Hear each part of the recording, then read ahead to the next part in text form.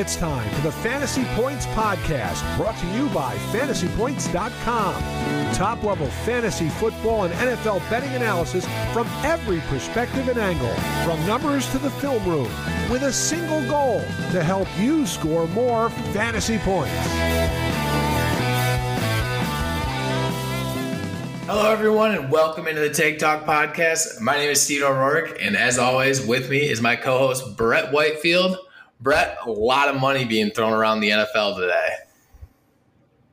Dude, no kidding. It's like being on a game show or even like Oprah Winfrey show where she's just throwing cash out to everybody. Like, people are getting absolutely paid. I don't even remember the dawn of training camp being quite this crazy. Like, we had 1, 2, 3, 4, 5, 6 just mega extensions in the last like 5 days, starting with Quinnen Williams, Right? Andrew Thomas, deal, Trayvon Diggs, Laramie Tunsil, and Titus Howard, Texans tackles, both got deals. And then Justin Herbert comes in with the mega 5-year, $262 million contract. What in the world is happening? The contract numbers just don't even faze me anymore. I remember when $100 million used to be like, getting over $100 million was a big deal, and now it just feels like a baseline for a lot of like big name player contracts. I mean, Andrew Thomas got 5 years, $117 million. Oh, dude, which is massive for a tackle. I mean, he is good, so it's like that makes sense. But the Giants have done 3 mega offseason deals now with Jones, and they had Dexter Lawrence, and now Andrew Thomas. Like, they are locked up cornerstones. And so what you see there is pretty much what you're going to get. They're not going to have a whole lot of cap space to be super aggressive probably moving forward, and they're going to, play the whole draft and develop game. They're going to have to play that very smartly, but wild stuff. Let's talk Herbert's deal for a second. I just wanted to note, it's pretty interesting, like Mahomes' deal. Now, obviously, every year, whatever new quarterback gets signed is going to reset the market. So I'm not saying – it's just funny that Mahomes got his deal at 45 AAV after going to 2 Super Bowls, winning 1, and then winning an MVP award. And Justin Herbert basically got his deal after doing absolutely nothing. His team has made it to the playoffs once. Yeah, once. It's just, and I like Herbert. I think he's got a ton of potential, and Kellen Moore is probably the guy to get him over the hump. It's just crazy to juxtapose those two worlds where it's like Mahomes was already so accomplished by the time he got his mega deal, and Herbert is we're still waiting for that moment, and it's kind of crazy to lock into a guy without actually seeing the moment happen. And that's the reality of quarterbacks now, though, is that once you you either have a rookie quarterback that you're building to pay this, or you're about to pay a guy this, or you're stuck in like mediocrity of, swimming in that middle zone of a quarterback that's maybe, middle of the road, a Derek Carr, Jared Goff level quarterback. And then you're paying them, $40 million a year. Like, that just seems to be or you're just stuck in, having a bad quarterback, whether that be a rookie banged down that didn't work out, or you're just trying to fill a gap until you get a rookie quarterback. It's just like there's not that many realities in the NFL anymore when it comes to like who you have behind center or in like what your team is trying to be. It seems like the only 2 relevant formulas, and you mentioned this pre-show, is build the team up, get the rookie quarterback, excel, or once the rookie quarterback is developed into a stud, lock him in long term, and then just pray every year you have enough firepower to get there. There's not really, you're not seeing a lot of like mediocre quarterbacks get to the Super Bowl and win. It's obviously Tom Brady's dominated the last 20 years of football, but even beyond that, I mean, it's pretty much elite quarterbacks that get there and get it done. Stafford's probably the most recent guy who, I don't think he's ever been really elite, but he's been very good, and he was very good that season. He's arguably elite that season. So, but still, man, this is nuts. I mean, hopefully it works for them. I mean, it's like Joe Flacco was really the start of that debate. It felt like of like the middle quarterback of like, is he elite because he won the Super Bowl because only elite quarterbacks were winning Super Bowls, or was it the team? Like, that was the origination of like that big debate, and now it is. It's like you either have to have an elite quarterback or a rookie quarterback who's on their way to being elite. Yeah. Well, and what's crazy about the Flacco thing too is like he, for the most part, was just really mid all year, and then they get into the playoffs, and he went berserk. When you look at the contract post playoff run, you're like, man, if they can get that out of him for the entirety of that contract, it doesn't look too bad. Like that, they're going to be a legit team every year, and they were still competitive with Flacco. But the point being is he never played at that level close again. Like that playoff run they had was magical, and he was elite for the four games. Right. But that's basically it. So, man, crazy stuff. Justin Herbert, 5 years, $262. This puts all attention on Joe Burrow now from that class. Tua, to an extent, I don't think Tua is going to get that kind of deal, mostly because of health, and just the resume is not quite even to what Herbert's was. But maybe he gets something closer to Daniel Jones.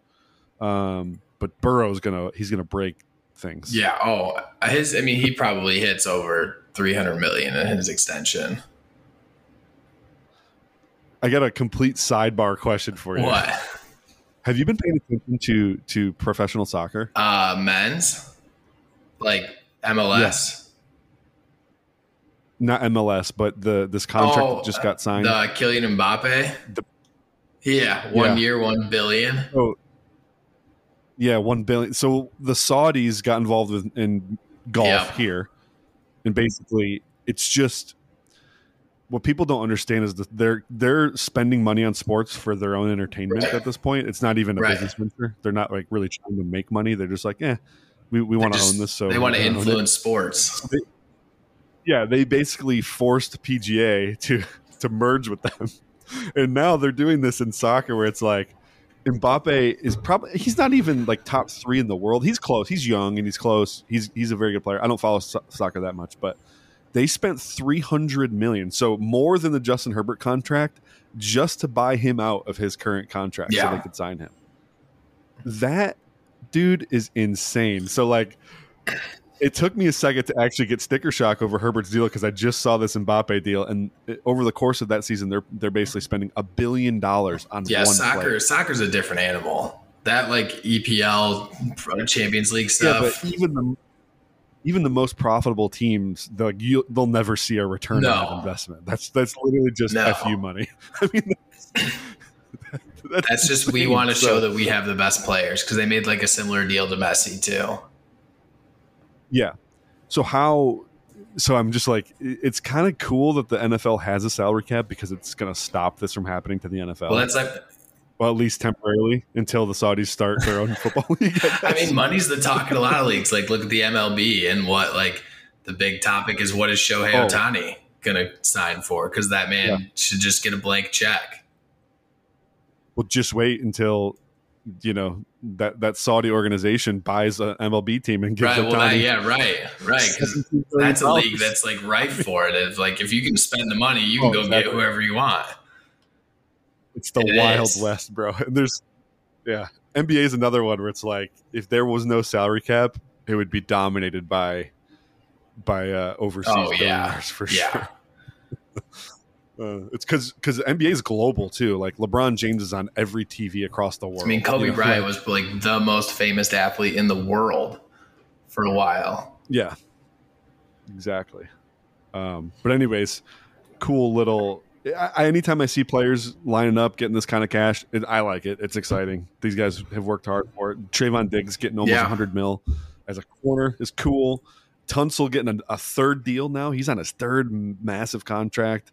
Titus Howard getting paid. Like, I love to see it. And then we got Saquon. And then Saquon got paid. Saquon got a bump. He got a little bump. He did. What he got $1 million bump. $900K, right. Steve. Listen, that's crazy. That's a good amount of money. It's a good amount of money. There's other guys on the same day as Saquon that got. I know. Is it like what? Like literally a $50 million raise. Like, per what do you year. think What do you think? Like inside the Giants locker room, like Saquon reports to camp, and these three guys walk up with their new Brinks trucks that they're driving to and from work. And then Saquon has to because he's right, or he's basically a part of that core. So there's got to be a little bit of like, especially from the leadership of the team. There's got to be a little bit of like, what the hell is this, guys? Come on. I know it's not supposed to be this way, but you can't deny that money and prestige interrupts power dynamics. Like what is Saquon, like the sixth highest paid guy in the team, and by like talent, he's probably recognized as the best player on the team, regardless of position. I'm saying that's just a weird power dynamic. Yeah. Like if they need to do him right, he should not have to pay for a single meal this year. Somebody should be buying that man a new car. Like, they gotta do Saquon right, but he got a little bump, $900K in incentives. No, not actual guarantees. And those incentives are completely contingent on a wide variety of statistical outputs, as well as the Giants making. Which that's quite the bet to make. It is quite the bet to make. It also, what it screams to me, Steve, is like Saquon never seemed like a guy that wanted to hold out, and then he held out, but was like, "Well, I don't want to look like a coward now, so please help. Like, can we please do something so I don't look like I backed off my, off my stance that easily." I want to compete with my boys. Like, I want to be out there grinding. He even said he did that podcast experience last week, and not one time listening to him talk, I was like, yeah, that's a guy that's going to hold out for a long time. Like, he just wants to get out there and play. Purely just posturing. Yep. Clearly. And the crazy part about the renegotiation too is he didn't, like, the Giants retained their right to franchise tag him next year. If anything, if you negotiate anything, it should have been that. Like, I'm taking this off the table. And he didn't even get that. So that's crazy. I don't know. Maybe he likes the franchise tag because it will be $12 million next year and it's fully guaranteed. So I guess that's one way of looking at it. I mean, yeah, it's a way to max out your value as a running back. It's just that, you're rolling the dice with it. Yeah. Hopefully for Saquon, he stays healthy, absolutely crushes it this year, and then gets himself a reasonable deal next year. But we spent plenty of time talking about running back contracts last week. Steve, this week, I want to get into a coaching discussion. I wanted to talk about, what do you think teams look for in a future head coach, or should look for? I guess those are probably two separate little sidebars. And then I also want to get into some candidates where you're like, I think these are the next guys. This is the next crop that has to prove themselves. And then come coaching cycle next year, we'll be looking at, these guys as the future head coaches of the NFL. But let's start with that, like, traits. I have 4 traits I think teams should look for, and I think they do. I'm just not sure they do it in the right order. Yeah. But, I'm curious on your thoughts as well. I mean, first off the bat, for like the very first thing that, hit my head is like, a guy, just to be a head coach, the guy has to be like a leader. Like, he has to be able to command a room. I mean, there are like some instances of like coordinators who are a little bit more behind the scenes, a little bit less vocal. But if you're the head coach, like, I think it starts with being able to like command a room and handle a lot of different personalities. Yep. I think this is the number one trait. And I lumped leadership / administration in the same bucket. And I know it's not really the same thing, but I think maybe I should have separated them actually. But to your point, leadership is by far the most prominent thing a coach needs. And unfortunately, it is probably the hardest thing for the fan or even guys like us to measure, because we're not in the locker room. We don't see these guys every day. And I don't think teams necessarily rank this high enough themselves. I think a lot of times they get caught up in pedigree / scheme, which the NFL is always changing. You can't hang your hat on that necessarily. I do think it's important, but leadership is by far if you cannot lead men, if you don't know how to develop relationships and build relationships, you're going to struggle in just about every facet of coaching.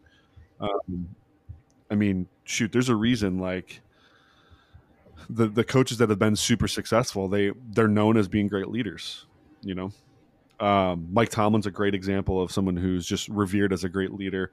Bill Belichick, and they all have their unique style. There's not a one size fits all, but you have to motivate, lead, develop relationships, and your core. You have to live out your core values live in front of your team. Basically, that's the easiest way to lead people. So, I definitely think that's a number one trait. Administration is also very underrated because, like, a lot of people think you get hired as a head coach and it's like, oh, la da da, you live in player personnel land where you're just doing evaluations and coaching and designing plays. Like, no, that's what your coordinators do and your position coaches do. As a head coach, you're almost like the president of the United States. It's like you need to know a little bit about everything, and then you have people, your cabinet, that kind of runs the show. Actually, your chief of staff runs the show. You're just there to administrate and develop those relationships with those coaches and get the team heading in the right direction by proxy. We call it decentralized command, where you're empowering this coach to do this coach to do this, and like that administrative quality is in coaches that truly fail when they get hired. It's usually because they don't have that gifting. Matt Patricia is a great one that comes to mind. I went to 2 of his training camps. It just seemed like the team was a complete mess. No one knew they were supposed to be. Coaches, weren't on the same page. It was just constant chaos, and just that administrative gifting wasn't there. So I think teams need to, like, that would be number 2 on my list. If I broke this out into 5 traits, I think that would be number 2 on my list.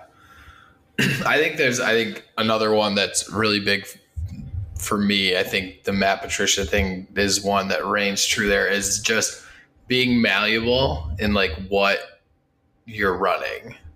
Like, I think that adaptability. What? Exactly. Adaptability. Of being able to,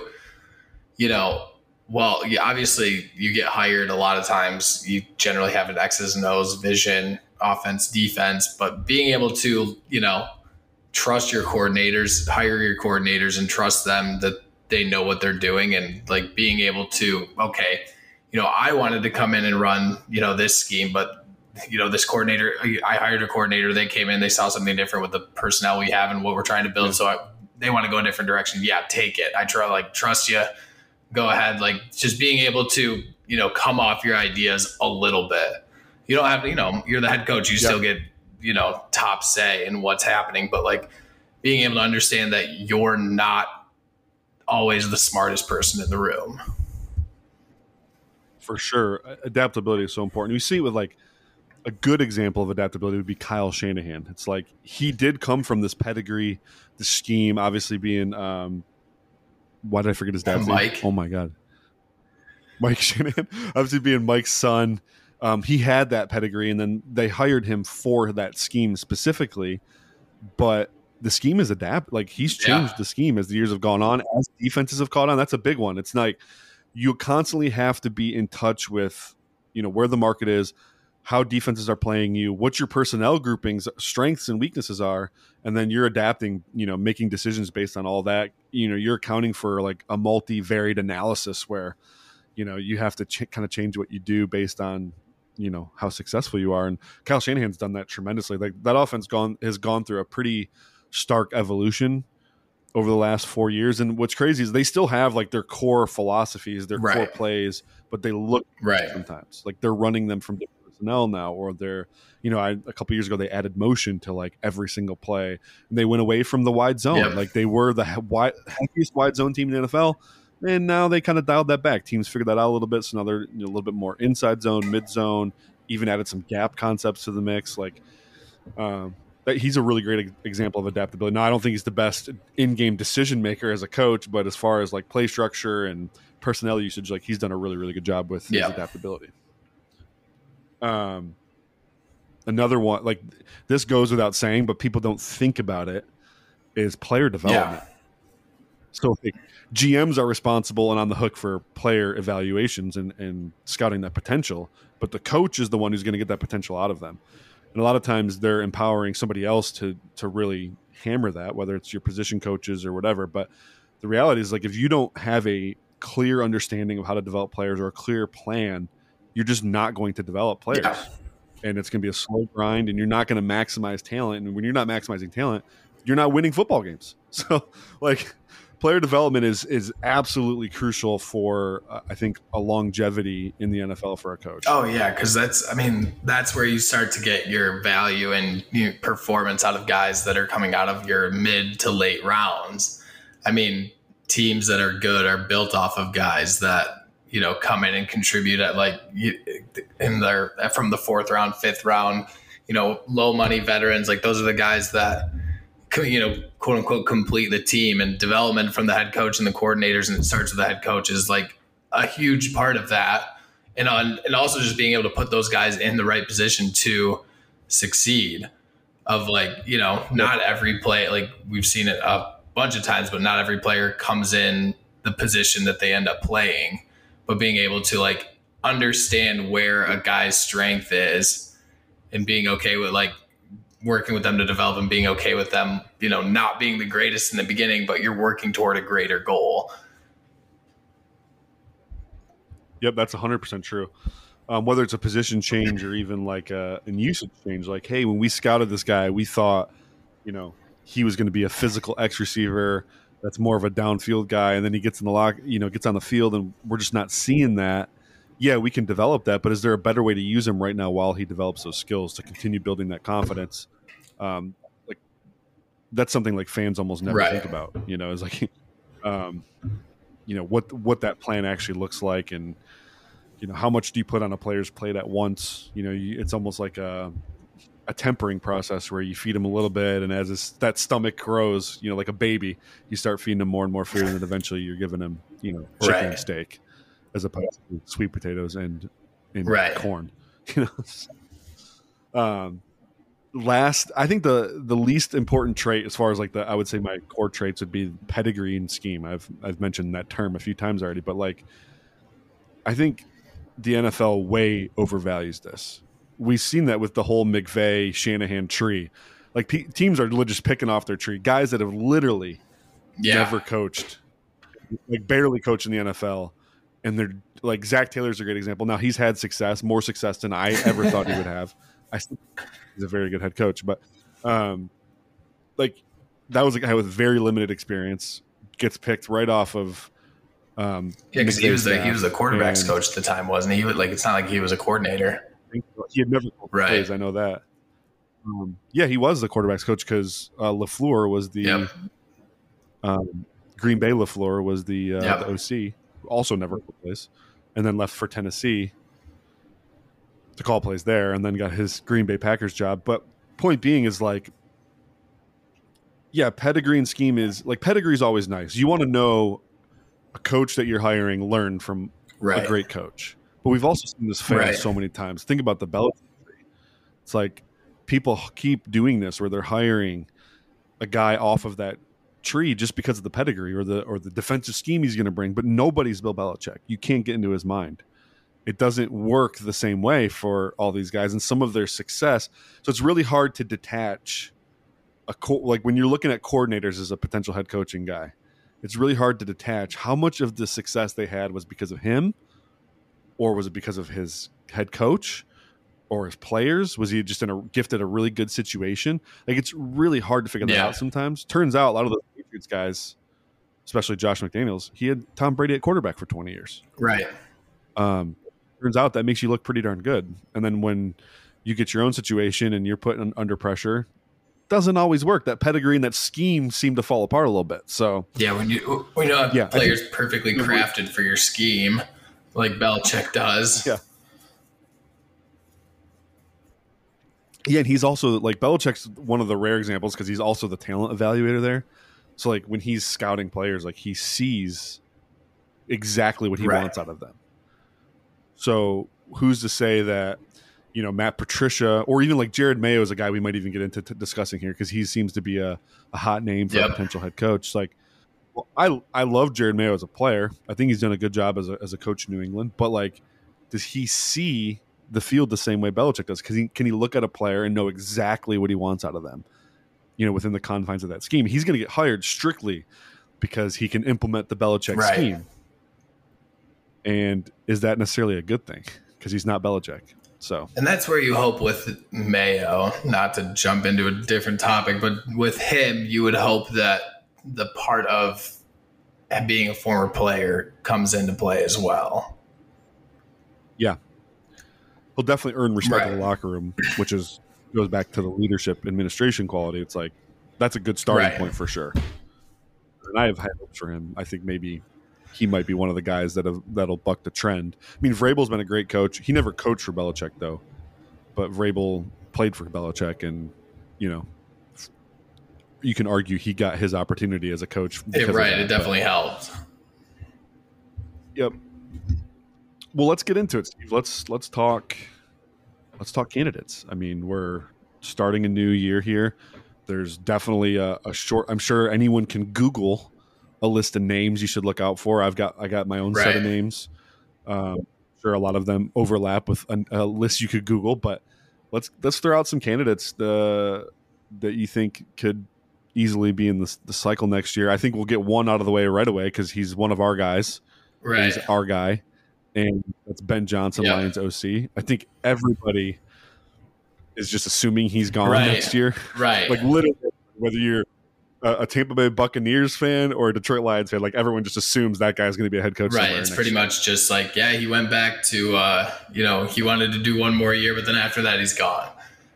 Which, I mean, he's shown that he can innovate in the way that, a McVay or a Shanahan can. He has to show it long term. He has to show it for another year. I think that this is a big year for him as far as, if he gets another chance to head coach next year and things like that. I think that, his biggest thing is just being able to maintain what he had built last year and just being able to show the versatility that he showed that he has in his bag last year. Because, this is, they've got more weapons. Jared Goff's a year older in the system. And I think that people are respecting Goff a little bit more, which also puts a little bit more on Ben Johnson's plate of like, you're not seen as like having a negative at quarterback. So you don't get an uptick from like, solid performance. It needs to be good performance this year from the offense. Yeah. It's interesting because one of the consistent themes with guys that get their first coaching opportunity, it's usually when they're tied to an extreme breakout of a player, usually a quarterback. Some of the other guys on this list we'll get into, but they've interacted with Mahomes and Josh Allen, and so you'll see Jalen Hurts. You'll see how that kind of all comes together. And Ben Johnson, the leap the Lions offense made, he kind of took over play calling with like 6 games left in 2021 from the reports. We don't know officially, but that's what it sounds like. The leap that offense made just from that moment, the rest of 2021, and then all of last year, and then presumably they'll have success this year. That's going to get Ben Johnson a job basically because Goff at the time was considered to be broken. Right. Like he was traded from the Rams. He had looked horrible his first 10 games in a Lions uniform, or it was 8 games, and then all of a sudden that offense just came alive. Some games without Goff even, and then last year Goff looked like a totally new man, looked like his old self. So Ben Johnson's going to inevitably get the credit for fixing Jared Goff and getting that number 1 overall quarterback back to form. I think it's deserving. He seems like he's very smart in that he's not just going to take any job. He's waiting for the right opportunity. So what jobs become available, but I would assume he is definitely going to be the hot name on the side. Yeah. He also got paid more money from Detroit, and I don't think we ever knew how much more he got paid. So I know it was significant. I'm pretty sure he's now the highest paid OC in the league. Rightfully so. Yeah, and that was basically we've never seen the Ford family do that. They've never cared enough to open their pocketbook to keep a coordinator. So that's big. Why don't you throw out a guy? Another one that I think could make the jump next year is Mike Kafka.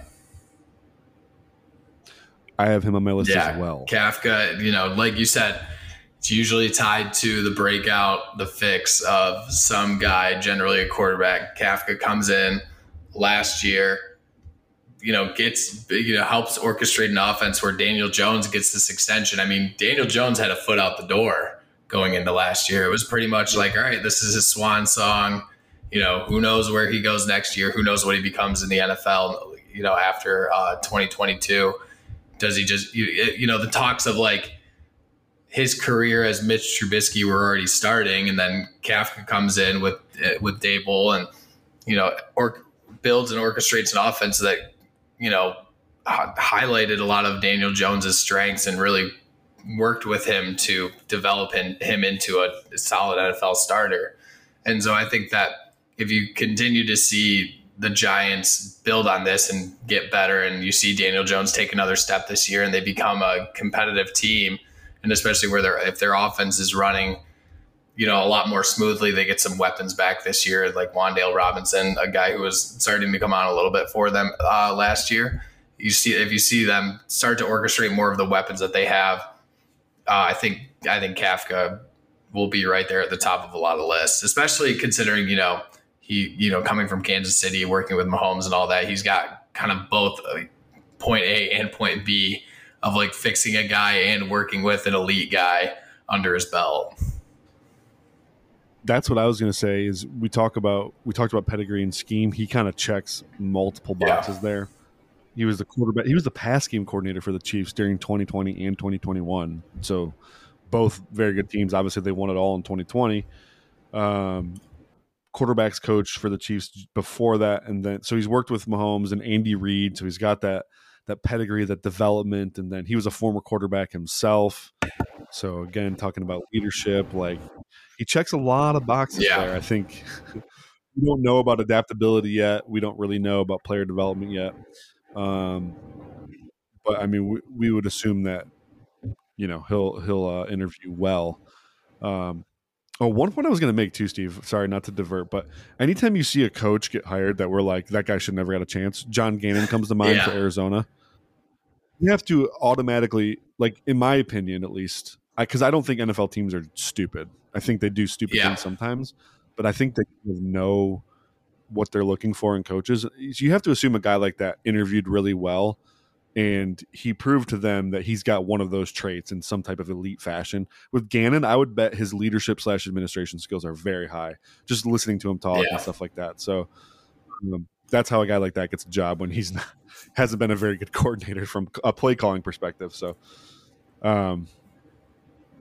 but yeah, back to Kafka. Kafka is a legit candidate. Especially, I think Daniel Jones is going to take another step forward this year too, and that's going to really help his resume out. Sure. If they make it. I was going to say, if they make the playoffs, I think Kafka's gone. Yeah, for sure. He might even be anyways. Teams are like obsessed with young offensive minds. I think Kafka's like 35, 36. Yeah, I mean, that's going to be tough. Another one I'll throw out there is Brian Callahan. Yeah. Bengals OC.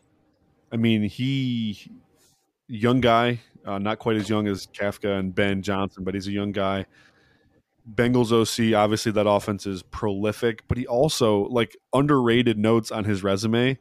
He was with the Lions during Matthew Stafford's best year as a quarterback in a Lions uniform.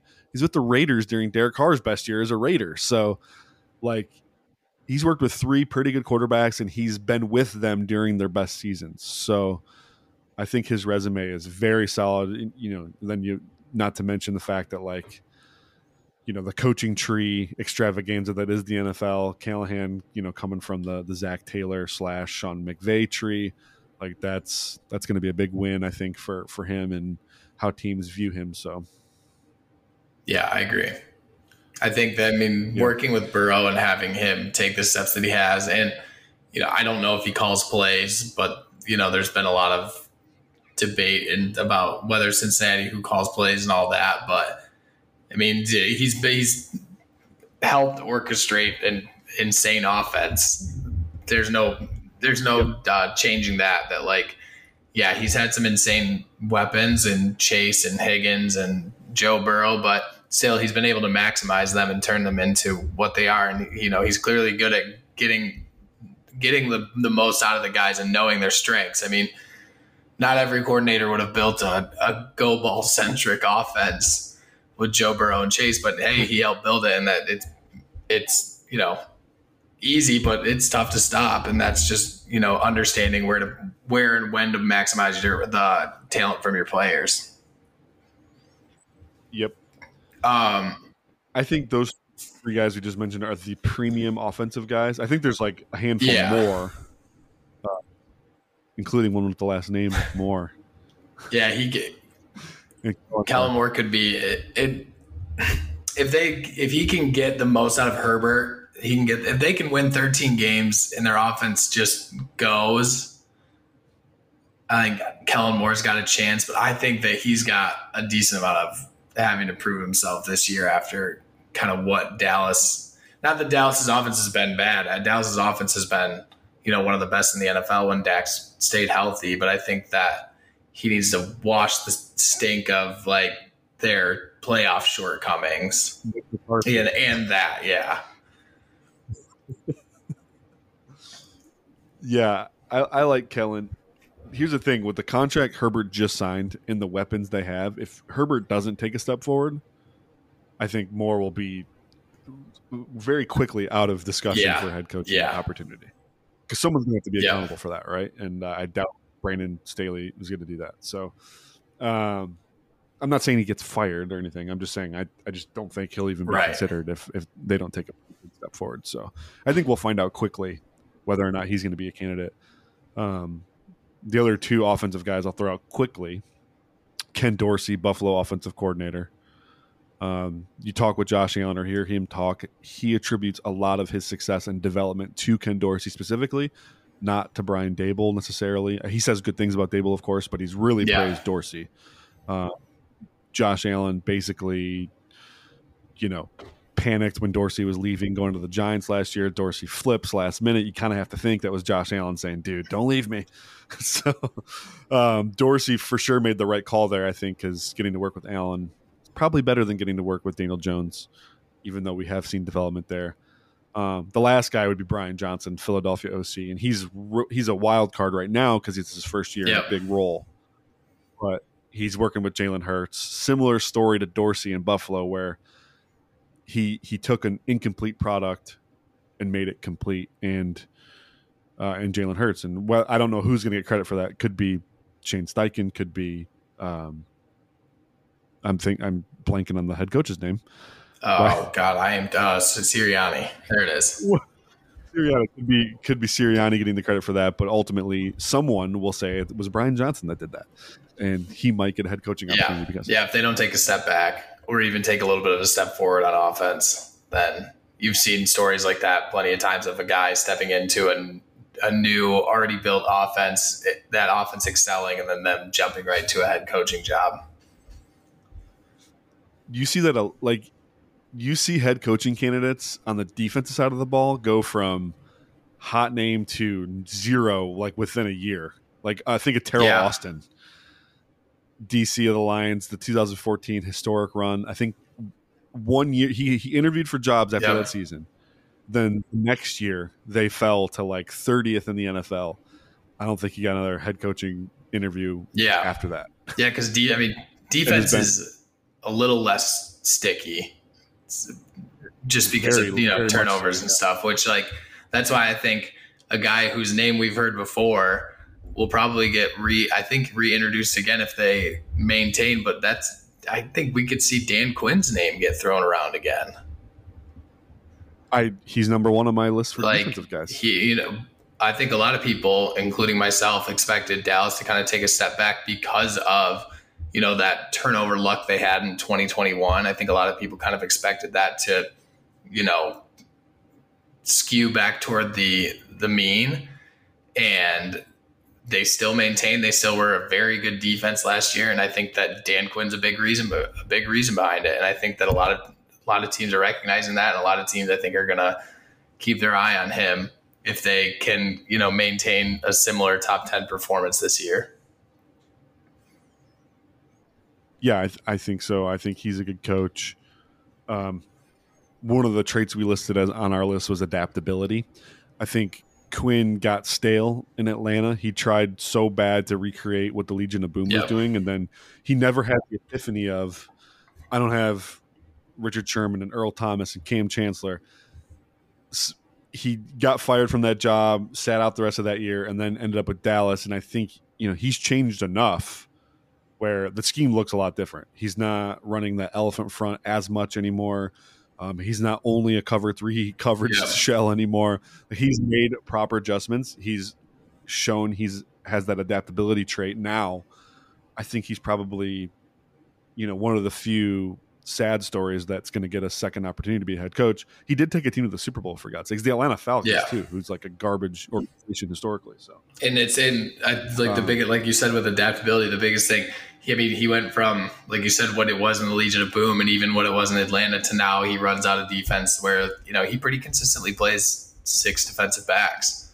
And he's shown that, like we said, maximizing the talents of his players, of like realizing that he wants to get J-Ron Curse out there as much as possible because he realizes the utility he has. He tries to get Donovan Wilson and puts him in the box as basically like a box linebacker safety. Like he's found the talent in-house with some guys that maybe weren't as big of names, and he's kind of, turned them into being weapons he can deploy on his defense, which has been fun to watch. I know, like I think Dallas's defense is a blast to watch, and it seems like he's finally making the right move and putting Micah Parsons at a pass rusher full time, which that in and of itself, it may have taken him a little bit too long to realize it, but hey, we're at least getting there, and that's showing a step in adaptability.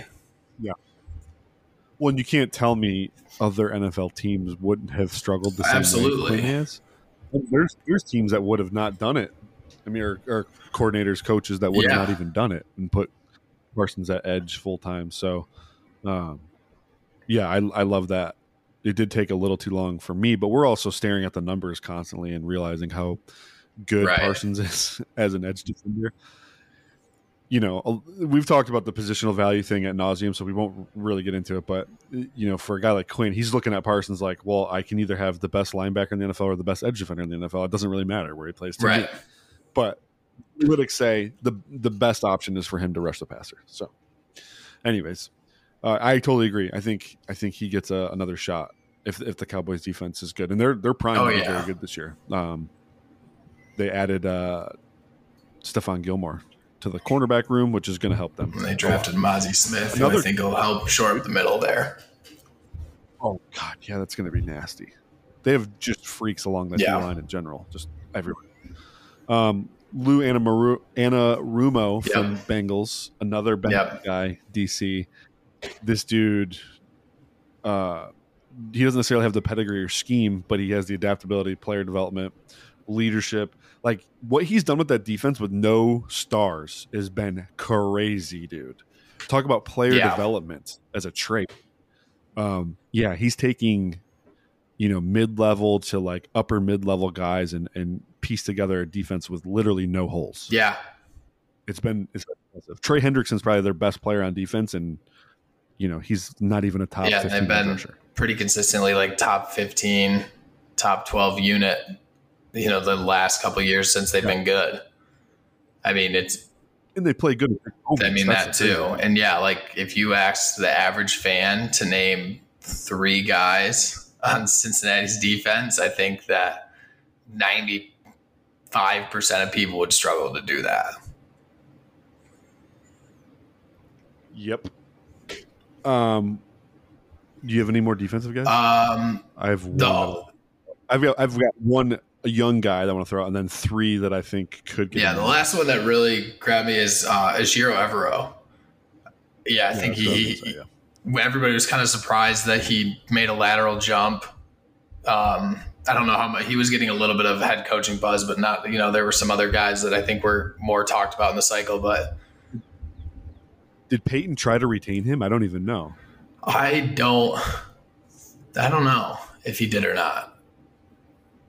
I don't know if Peyton tried to retain him. But I think that, he gets a good defense, and he walks into a pretty solid defense in Carolina that has a good amount of talent on there. I think that if, it's a team in a division that's not very good, and it's a team that in a conference that could excel if they play good defense. They're trotting out a rookie quarterback out there. They've got a couple guys on offense, but really if you can get this defense to be a top 10 unit, you can make the team a playoff team, honestly, in the division that they're in. And I think that if Evero can, produce some magic with that defense, I think he gets his name right back into the cycle. Yep, I fully agree there. Couple other guys that I think, might get a shot. Aaron Glenn, Lions DC. He interviewed for 3 jobs this year, Steve. That's crazy to think about. Dude interviewed for 3 jobs. What's really crazy is the dichotomy. The Lions defense basically had 2 seasons last year. You had the first half of the year and the second half of the year. First half of the year, you're looking at historically bad defense. Second half of the year, very much a different story. And it's weird that Glenn gets credit for the rebound, but he wasn't necessarily responsible for the bad part, I guess. I don't know. They're pinning that on Aubrey Pleasant, I suppose. But anyways, the NFL, I know from just people I've talked to in the league, the NFL unanimously loves Aaron Glenn. Yeah. He is a revered person, former player, leadership, administration. That's his wheelhouse. Loves the coach, loves to develop. We're yet to remain seen about the adaptability thing. I don't know. We'll have to see this line defense this year, but I also know that he, from a scheme standpoint, he is very much forward thinking when it comes to, I'm going to get 8 different defensive backs involved based on their skill sets. If we got this type of receiver, I'm playing this type of corner. If they got this type of tight end, I got this safety on my bench I can bring in. And he will play a lot of 6 DB sets. He does not care. So I think that will be attractive to teams. That's the way the NFL is going. So there is multiple as you can be. That's a check in the right direction. And Glenn checks that box. We'll see if he gets an opportunity or not. The other 2 guys, older guys, 63 and 4 years old, Steve Spagnuolo, Vic Fangio. It's possible they get another shot here because they're just that good at calling defense. I don't know that I would do it if I was a team. Definitely wouldn't do it with Vic. Maybe Spags, I would. And I think it's starting to get recognized that Fangio is an X's and O's coordinator type guy. That's what he's built to be. Dude, he was 60 years old as a coach. First opportunity to coach in the NFL. And he rested his laurels on Teddy Bridgewater and Drew Lock. He made that decision willingly. There were other avenues to get quarterbacks, and those are the 2 guys he decided to roll with in a make or to break it year with one of the best defenses in the NFL. I can't. I'm not willing to go there if I'm a team, but Spags, I probably would. It's been a while since we've seen him coach, and I just love the way he draws. I know his defenses are so fun to watch. Yep. Anyone else of note before we get out of here? Nobody that catches my eye super well. No, not really. I think that's it. We covered about 7 guys in total, 12, but we had 3 and 3 strong for offense, 3 strong for defense. I will say it seems like the NFL prefers offensive guys. It seems to start. That's what I was going to say. Is it seems to be moving that way. A 2/3 ratio, 66% of new hires seem to be offensive guys. But it is what it is. It may just been that's I guess the brand of guys that have been available lately. So it's hard to coach defense in the NFL with the way the rules are. And it's easier to get a consistently good offense, I think, than it is a consistently good defense. Consistently good defense takes a lot more that isn't totally in your control sometimes. So, All right, we're going to get out of here. Before we go, though, let me remind you, data.fantasypoints.com. The data suite is live. It is groundbreaking. The sales are insane, tremendous. Yesterday was a great sales day, flying off the shelf. Good thing for you is we don't actually have a finite amount that we can sell. We have an unlimited amount. So you can go get your product whenever you want. This grocery store is always stocked with Data Suite potential. So come get the Data Suite. Data.fantasypoints.com. fantasypoints.com. You will not regret it. Steve and I and Chris work very, very hard on this product. It is 100% worth your money and worth your time. So check it out. Free trial still, by the way. Free trial. And it's only growing. All right. Yeah, it's only growing too. That's the thing. We're adding new tools. We've already added 17 new features since the thing launched, not even a week ago or whatever. Like, it's crazy, Steve. Like, and then there's 3 or 4 new tools coming before the season starts even. You're going to get a beautiful coverage matrix on there, which is going to be delicious. So check it out. All right. We're going to get out of here. Thanks for listening. We'll be back next week. I think next week we're going to follow the closest training camp battles that are relevant to the average guy. We're not going to get into Seattle's linebacker 4 versus 5 contest. We'll get into hey, what does this player got to do to secure playing time, get on the field more, step up his role in the offense, and we'll kind of follow some of those storylines. So anyways, thanks for listening. I am Brett Whitefield. This is my co-host Stephen O'Rourke, and we are out.